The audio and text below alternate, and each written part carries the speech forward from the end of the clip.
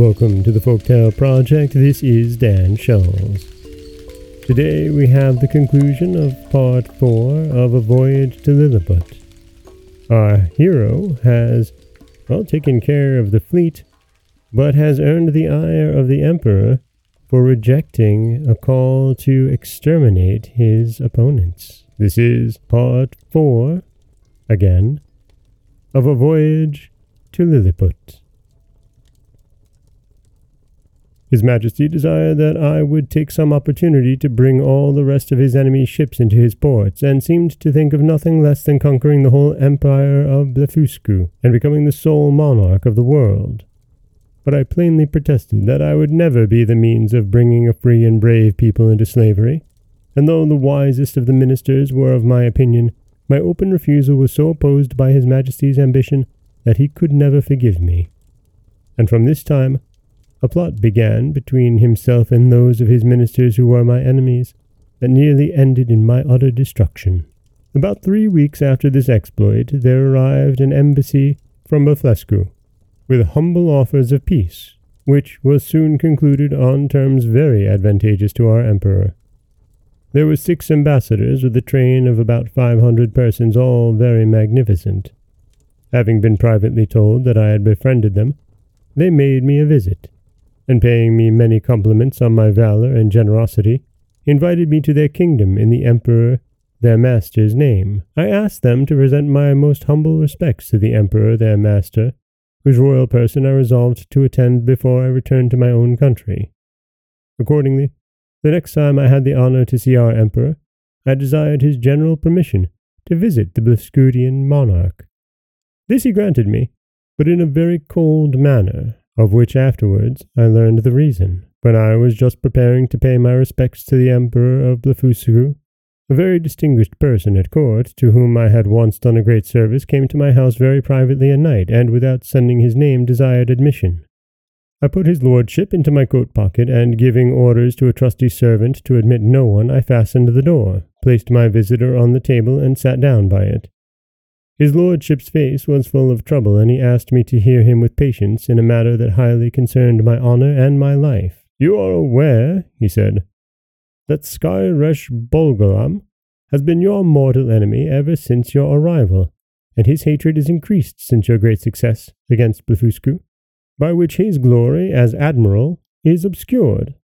This lord and others have accused you of treason, and several councils have been called in the most private manner on your account.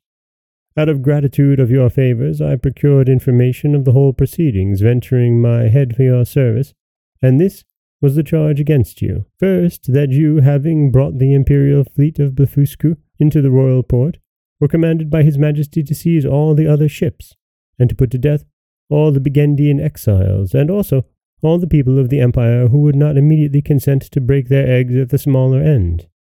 And that, like a false traitor to His Most Serene Majesty, you excused yourself from the service on pretense of unwillingness to force the consciences and destroy the liberties and lives of an innocent people. Again, when ambassadors arrived from the court of Blefuscu, like a false traitor, you aided and entertained them, though you knew them to be servants of a prince lately in open war against His Imperial Majesty. Moreover, you are now preparing, contrary to the duty of a faithful subject, to voyage to the court of Blefuscu. In the debate on this charge, my friend continued, His Majesty often urged the services you had done him, while the admiral and treasurer insisted that you should be put to a shameful death. By Reldresal, Secretary for Private Affairs, who has always proved himself your friend, suggested that if His Majesty would please to spare your life and only give orders to put out both your eyes, justice might in some measure be satisfied. At this, Bolgolam rose up in a fury, wondering how the secretary dared desire to preserve the life of a traitor, and the treasurer, pointing out the expense of keeping you, also urged your death. But His Majesty was graciously pleased to say that since the council thought the loss of your eyes too easy a punishment, some other might afterwards be inflicted. And the secretary, humbly desiring to be heard again, said that, as to expense, your allowance might be gradually lessened, so that, for want of sufficient food, you should grow weak and faint and die in a few months, when His Majesty's subjects might cut your flesh from their bones and bury it, leaving your skeleton for the admiration of posterity. Thus, through the great friendship of the secretary, the affair was arranged, It was commanded the plan of starving you by degrees should be kept a secret, but the sentence of putting out your eyes was entered on the books. In 3 days, your friend the secretary will come to your house and read the accusation before you, and point out the great mercy of his majesty only condemns you to the loss of your eyes, which he does not doubt you will submit to humbly and gracefully. 20 of his majesty's surgeons will attend to see the operation well performed by discharging very sharp-pointed arrows into the balls of your eyes as you lie on the ground. I leave you, said my friend, to consider what measures you will take, and to escape suspicion, I must immediately return as secretly as I came. His lordship did so, and I remained alone in great perplexity. At first I was bent on resistance, for while I had liberty I could easily with stones pelt the metropolis to pieces. But I soon rejected that idea with horror, remembering the oath I had made to the emperor and the favours I had received from him. At last, having his majesty's leave to pay my respects to the emperor of Blefuscu, I resolved to take this opportunity.